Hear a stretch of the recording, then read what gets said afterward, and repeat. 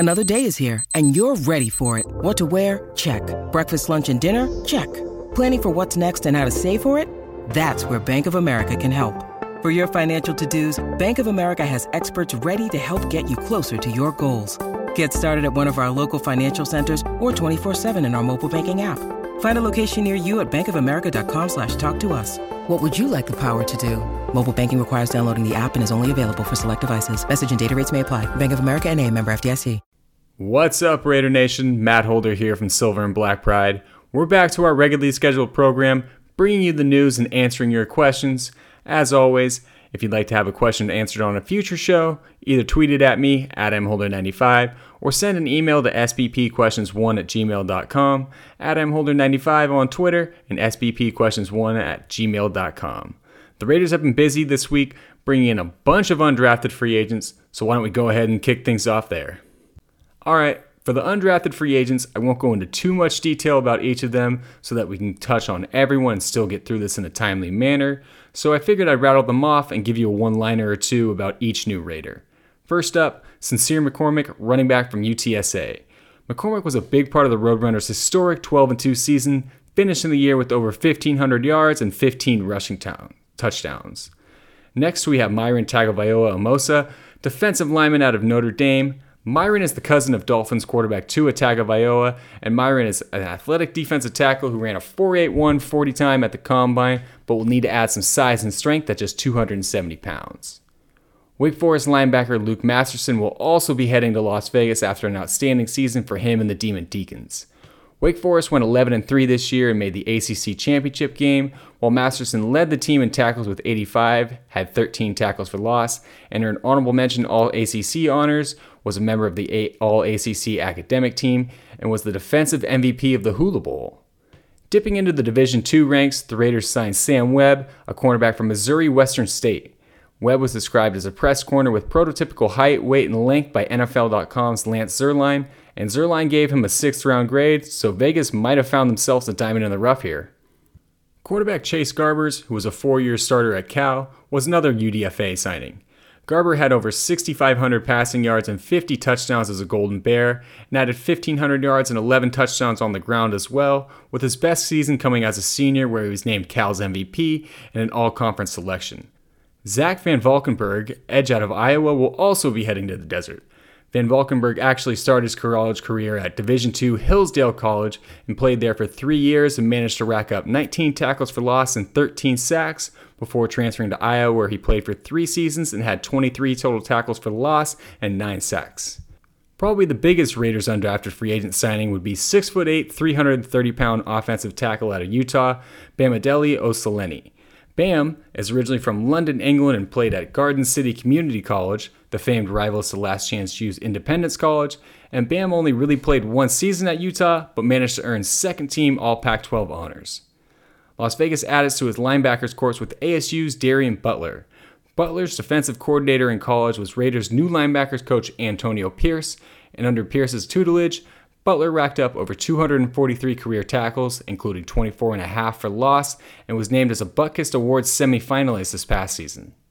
Isaiah Pola-Mao, safety at USC, will join his uncle Kennedy Polamalu, who signed to be the Raiders' running backs coach this offseason. Isaiah stands at 6'4" and was a 2-time captain at USC, and hopefully he's learned a few tricks of the trade from his other uncle, Troy Polamalu. The Raiders went back to the Utah UDFA pool and signed tight end Cole Fotheringham. Fotheringham made 38 career starts for the Utes and was used as a blocking tight end, and he managed to record a 76.8 PFF run blocking grade that ranked second among Pac-12 tight ends last season. Justin Hall, wide receiver from Ball State, will be joining the Raiders after rewriting the Cardinals' history books. Hall left Muncie, Indiana as the school's leader in career receptions and receiving yards with 318 and 3,385. He also had 865 rushing yards and scored 28 total touchdowns. Hall wasn't the only addition from Ball State either, as safety Bryce Cosby also signed with the club. Cosby racked up 391 total tackles and 10 interceptions in 5 seasons as a Cardinal, and he managed to earn first-team All-MAC honors in both 2020 and 2021. Virginia Tech's Trey Turner is another wideout that's getting thrown into the mix. Turner managed to haul in 134 passes for 2,292 yards and 14 touchdowns in 4 years as a Hokie, and his older brother is PJ Harrison, who played basketball at North Carolina and was the Charlotte Hornets' first-round pick back in 2014. Last but not least, we have Louisville safety Quinterio Cole. Cole actually played the majority of his college career at Alcorn State, where he was a two-time HBCU All-American. He transferred to Louisville for his final season, where he was a second on the team with 78 total tackles, including 15 in one game and 5 TFLs, and he managed to earn all ACC honorable mention recognition. Well, this isn't a free agent signing. I figured I'd take a second here to let you guys know that UDFA from last year's class and preseason standout Trey Ragas has been cut from the team. On a somewhat related note, the Raiders announced the jersey numbers for all of their draft picks this year, which goes as follows. Third round pick and offensive lineman from Memphis, Dylan Parham, will rock number 66. Running back Zamir White from Georgia will be wearing number 35. LSU defensive tackle and the Raiders' second fourth round pick, Neil Farrell Jr., picked number 93. Matthew Butler, defensive tackle and fifth round pick out of Tennessee, went with 73. The seventh round offensive lineman from Ohio State, Thayer Munford, will sport number 77, and finally, UCLA running back and the Silver and Black's final pick of the draft, Bertain Brown, will be wearing number 38. I'll keep the draft talk rolling, and analytics guru Warren Sharp recently released his quote-unquote best value draft classes from last weekend's extravaganza and slated the Raiders as the fourth most valuable class. Sharp listed the Raiders' selection of Munford in the 7th round as the 7th best value pick of the entire draft, and Butler made the top 10 for the best value in the 5th round. So, as of right now, it looks like Dave Ziegler did a pretty good job of getting the most out of his limited picks. I know this year's draft just ended, but early this week, we got some more clarity on the compensatory pick formula for the 2023 draft. Per OverTheCap.com, the Raiders are in line to receive 3 comp picks in next year's class based on the free agents that left this offseason. Las Vegas is projected to get a 5th rounder for wide receiver Zay Jones, who signed with the Jacksonville Jaguars, a 6th for defensive tackle Quentin Jefferson since he went back to the Seattle Seahawks, and a 7th round pick for linebacker Nicholas Morrow, who inked a new contract with the Chicago Bears. Edge rusher Chandler Jones is the only free agent signing the Raiders made that could fetch his former team, the Arizona Cardinals, a comp pick, and he would yield the Cardinals a 5th rounder. I don't have hard data to back this up, but I believe this is the first time in a while that the Raiders are expected to receive a comp pick, or at least several of them in one draft class. One thing I do need to wrap up from last week is that Ziegler announced that the Raiders won't be picking up any of the team's 5th-year options from the 2019 draft class. The direct quote from the team and Ziegler was, "With the May 2nd deadline approaching, the Raiders have decided not to pick up the 5th-year options on Clelin Ferrell, Josh Jacobs, and Jonathan Abram. We look forward to working with all 3 players, and we will evaluate each situation individually moving forward." Ferrell and Abram weren't much of a surprise, but Jacobs was to a certain extent. The running back would have made $8 million on the 5th-year option, but it seems like the organization has other plans after bringing in a few backs during free agency, drafting a couple more, and signing another as an undrafted free agent. We'll see what the future holds for Jacobs. Another story from a week ago that I should probably tell you guys about, and I won't spend too much time on it since it's a moot point now, but the Packers were apparently eyeing a trade for tight end Darren Waller. Aaron Nagler of Cheesehead TV was the first outlet to report this, and he had said that Green Bay was looking to make a deal by or during the draft, which obviously didn't happen.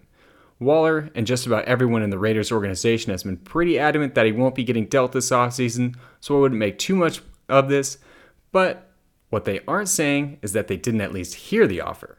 Again, I wouldn't put too much weight into this, but it is something to monitor as the team is expected to get more cap space post-June 1st, and Waller might be in line for an extension. A few random Raiders housekeeping items to go over. Projected starting cornerback Trayvon Mullen shared on social media that he had surgery this week and showed a big cast on his left big toe. The Athletic's Vic Tafur reported that the surgery was minor, though no specifics were given, and Mullen missed the majority of last season with a toe injury that I would assume is related to this surgery. Of course, I'll provide any updates as they come in.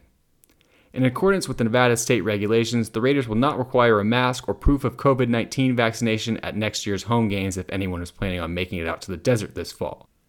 Las Vegas also had 4 players make the NFLPA's top 50 player merchandise sales list, which was released on Thursday. Jacobs came in at number 25, Waller was 30th, Devontae Adams ranked 33rd, but that was primarily while he played for the Packers, and Derek Carr just made the cut at number 49.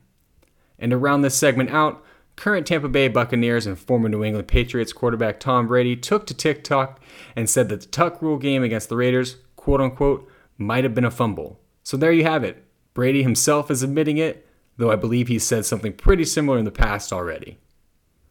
The Raiders also made some front office changes this week. Teddy Atlas, who had been with the organization for more than a decade, has been let go as the team's assistant director of college scouting. Atlas has also worked for the Cleveland Browns and New York Jets as he looks for a new home. One addition to the front office, though, is Lenny McGill, who will serve as a senior national scout. McGill is originally from Long Beach, California, and played his college ball at Arizona State before enjoying a 5-year career in the NFL with the Falcons, Packers, Panthers, and Seahawks. He went on to join the Packers scouting department in 2000 and spent 9 years there before working for the Denver Broncos, where he likely met Ziegler and McDaniels for 5 seasons, and he has been a scout with the Miami Dolphins since 2015. McGill is well respected in the league, and many people, like offensive line guru Duke Manyweather, have expressed their excitement for McGill and feel he's one of the best in the business. More on the business side of things, the Las Vegas Review-Journal's Mick Akers is reporting that the Raiders' Chief Operations and Analytics Officer, Jeremy Aguero, has resigned from his position just 7 months after taking the job. Aguero said he let Mark Davis know the reasoning behind his resignation and that he's looking forward to some downtime to spend with his family, but other than that, we don't know much about why he's leaving. Aguero was also on the Super Bowl 58 committee for 2024 when the big game comes to the Sin City, and it's unclear how his resignation will affect that at this time. I have a few schedule updates for you guys before we get into your questions. The first update is that the Raiders will not be playing an international game this season, as there was a chance they might head across the pond about a month or two ago. Instead, the international games are as follows. In London, Vikings-Saints on October 2nd, Giants-Packers the week after, and Broncos-Jaguars on October 30th, while the Seahawks and Bucks will play in Munich, Germany on November 13th, and the 49ers and Cardinals will square off in Mexico City on November 21st. As for the rest of the schedule, the NFL released more information on the release of the schedule release. On Monday the 9th, ESPN will announce some of their games, then it's CBS's turn on Tuesday and Fox's on Wednesday, while NBC will make their announcements and all teams will reveal their first home game on Thursday the 12th. I don't know about you guys, but I can't stand all this, and I just want them to tell me when the damn games are. Here we go, mailbag time. As a reminder, to have your questions answered on a future show, tweet them at me at mholder95 or email them to sppquestions1@gmail.com.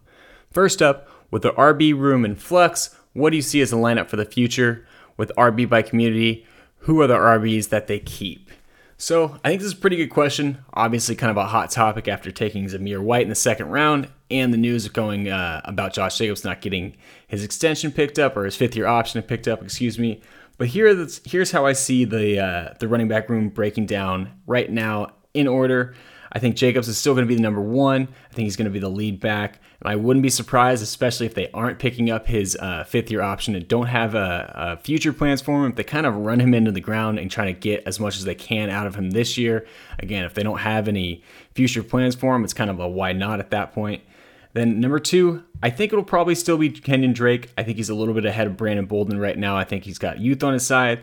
And I am interested to see how McDaniels wants to use Kenyon Drake because he is, as we know, a good receiver and a decent runner, especially on gap runs, which McDaniels seems to love to run or used to love to run over at in New England. So I think he can be a pretty good fit in this offense. The only thing that I'm a little bit worried about that might take away from his playing time is his pass protection, whereas Bolden's got a little bit more of a edge on him in that department. And then kind of like I said, Brandon Bolden probably being the running back 3, being the veteran of the crew, probably the guy that's going to be the best in pass protection, can catch the ball and kind of be a change of pace guy. Him and Drake might end up being interchangeable. We'll see how that unfolds. But right now, I'd probably give the nod to the younger Drake. And then running back number 4 is going to be Zamir White. I like Zamir White's future potential. The problem I have with him right now is I don't think you can play him on third downs. I think he's a good runner. I think he's going to be a pretty solid running back. The problem is he was barely targeted and barely used as a receiver at Georgia, and in pass protection it was pretty ugly as well. So if you can't catch the ball and you can't pass protect, chances are you're not going to be on the field for a lot of third downs, and I think that's probably where they're trying to grow his game in year 1. So that would leave Amir Abdullah, Britain Brown, and then Sincere McCormick off the roster. Abdullah, to be honest with you guys, I kind of was perplexed by that signing a little bit. I get the feeling he's just more of a camp body. I'd be surprised if he ends up making the team. Hasn't had a great career, a little bit of a disappointment. So again, I don't think he'll be making the squad. Britain Brown, I don't know much about Britain Brown, to be honest with you guys. I was kind of another pick that I was surprised by. 7th round guy. Wouldn't be surprised if he doesn't make the team and they bring him back on the practice squad this year.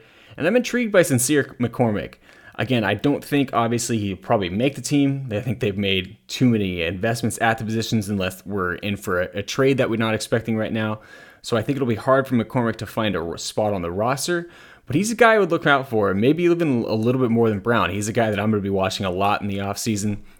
Like I was talking about with McCormick earlier, had 1,500 yards this past year, and I believe someone else told me he had 1,500 yards the year before as well. So I'm excited to see what he can do. Another guy that can catch the ball in the backfield too. So should be an interesting preseason at the running back spot for this year with some good training camp battles. Looks like the team marked Farrell as a D-line instead of a D-tackle. Maybe a hybrid D-end, D-tackle. Any thoughts on the current defensive tackle lineup? So for Farrell, I don't think he's going to be playing any D-end. He is a little bit more flexible in that I think I talked about this when he was drafted. He could play a little bit of 3-tech, he can penetrate, and he can 2-gap a little bit, so I think there is some position flexibility with there, but he's definitely not a guy that you want out on the end, not a good enough athlete, and I mean, guy's 330 pounds. I don't think you're going to see him out on the edge. I don't think you'll see him any wider than a 3 technique, and 3 technique might be pushing it a little bit, especially in year one, but yeah, he's definitely going to be a defensive tackle. And as far as the current defensive tackle lineup, I like the addition of Farrell. I think Butler has some upside. I like Bilal Nichols as a pass rusher. And I do like that they brought back Jonathan Hankins, though Hankins was kind of a shell of himself last year. I think the rest of the guys that they brought in are kind of what I would consider the Jag category as just another guy. It's a little bit underwhelming, but it's not something that I'm terribly concerned about right now. Again, I think you have some potential to develop with Farrell and with Butler for the future, as well as a good mix of some solid veterans. So to me, it's a solid position group, but it's definitely one that is not going to be the strength of the defense, but I wouldn't call it the weakness either. I would call the secondary the weakness right now. But I think it's solid. It's a little bit underwhelming, but again, I don't know what else they could have done this year. I think they picked the right guy in Farrell in the 4th round. Get a guy with pass rush upside and Butler in the 5th. And as far as the defensive tackle market in free agency was never all that great. So a little bit underwhelming, but again, I'm kind of glad they didn't overspend for anybody.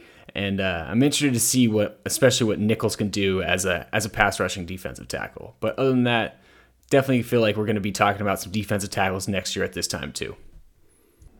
All right, we had a long session there with the undrafted free agents, so we'll keep the questions short this week and wrap up with this last one. Favorite and least favorite pick from the draft, and any UDFAs that you think have a chance to make the cut. So I think my favorite pick was just what I was talking about. I think it's going to be Neil Farrell. He was a guy that I liked a lot from the Senior Bowl. I thought he had an impressive get-off, and I thought he really shined there. That really caught my eye, and then I flipped on the film and was, almost just as impressed. Still think he has some work to do as a pass rusher, but I was pretty happy with that pick. And then my least favorite pick, and I'll preface this by saying I think Zamir White can be a good player, but that one was definitely my least favorite just from the standpoint of I felt like the Raiders probably could have addressed something like a corner in that round, and I feel like running back is kind of getting water under the bridge, or not water under the bridge, but kind of getting saturated right now for the Raiders. I mean, I was just talking about it. I got White projected as the 4th running back on the roster this year, which I guess if you're going to go with the Patriots running back by committee approach isn't the worst thing in the world. But to me, I just would have liked to see them use that pick a little bit more or a little bit differently. Again, maybe if they don't have any future plans for Jacobs, maybe White ends up being the guy in a year from now and he's the RB1. So that could end up looking better, but it was definitely one pick that made me scratch my head the most. And then as far as any UDFAs that I think have a chance to make the cut, I'll give you guys 2 right now. I'm going to go with Bam. I'm going to butcher this last name again, Oseleni. Hopefully I nailed that. So I know someone will be in my mentions about that, but Oseleni, we'll go with that for now.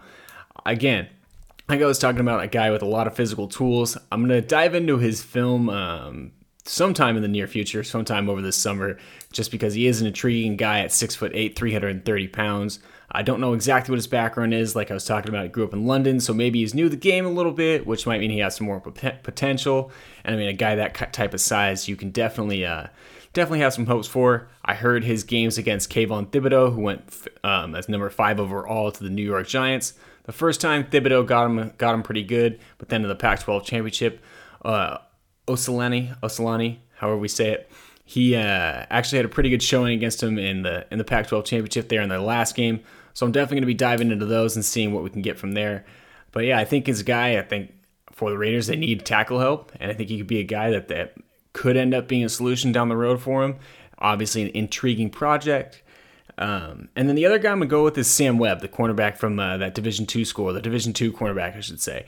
Again, not a guy that I know a whole lot about, but someone like Lance Zierlein giving him a 6th-round grade and saying he has all the physical tools definitely makes him an intriguing prospect. And again, another position that I think the Raiders could be in the market for, could be looking for some guys that can come in and contribute right away, especially if Trayvon Mullen's foot or toe isn't quite healing like they had thought they could, or that they thought they would, or progressing like they thought it would. So I definitely think there's some room for growth in the cornerback room. And hey, who knows? Maybe the Raiders did find a diamond in the rough. Maybe it was a guy that just flew under the radar because he was at a smaller school or that got held against him. So definitely an intriguing prospect. As of right now, I'll go with those two as my 2 guys that could make the cut. And I'm just excited to see what we have going on in training camp. All right, guys, that's going to do it for this week's show. As always, make sure you're following me and Silver and Black Pride. Please make sure to rate, review, subscribe wherever you guys listen to podcasts. That helps us grow, and we really appreciate it. Other than that, until next time.